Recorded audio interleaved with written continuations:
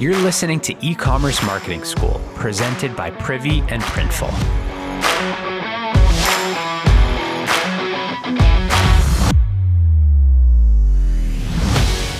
Today we're talking about Fly by Jing. This brand came out of nowhere, it seems. Well, maybe not nowhere. I'm sure she's been building this for a while, but it's relatively new to me. The founder, Jing, is from Sichuan province, China, and she wanted to bring her personal story to life here in the US. So go to their store, flybijing.com. That's fly, FLYBYJING.com. I can't really do it proper justice, but the visuals, the story, the flashiness, it's so on point. So I bought the Sichuan chili crisp, which is kind of like their staple. And I just absolutely devoured it fast. A condiment usually lasts about 6 months in our house. This one was gone in 4 weeks. I had it on some noodles. I put it on my eggs. And yes, I dabbled with it on my lasagna. It was delicious. So why am I here talking about them today? Well, for one, I think that they just, in general, really nail the story-driven marketing approach. That's what brought me into the fold originally.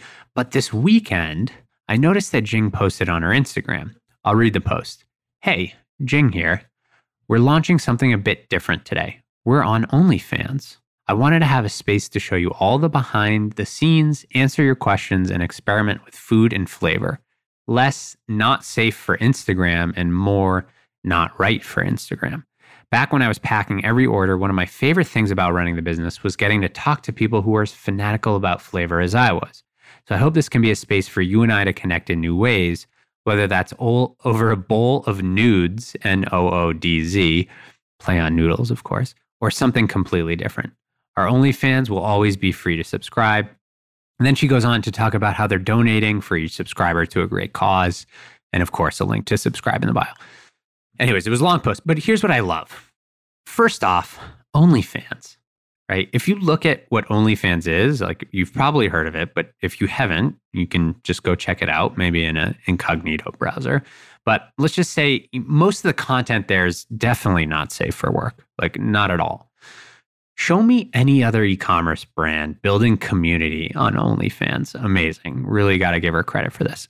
And just to clarify, Jing's not doing anything risque here. There's no adult content, right? Aside from maybe some good old noodle porn, as she describes it. But Jing's recognizing that she's got a steady flow of content that just doesn't fit Instagram. It doesn't fit email. It doesn't fit text.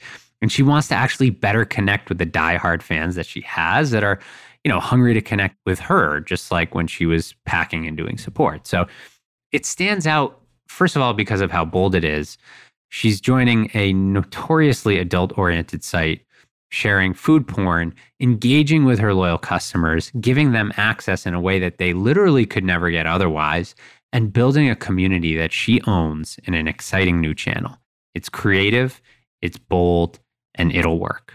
I love to see how new brands are testing new channels, innovating on old concepts, and finding new ways to connect with their customers. This is amazing. Go check out flybijing.com and her announcement about OnlyFans. I'm excited to follow along and see what happens with that, but huge fan of own audiences, and we know what that can do for businesses. So amazing, and kudos, Jing.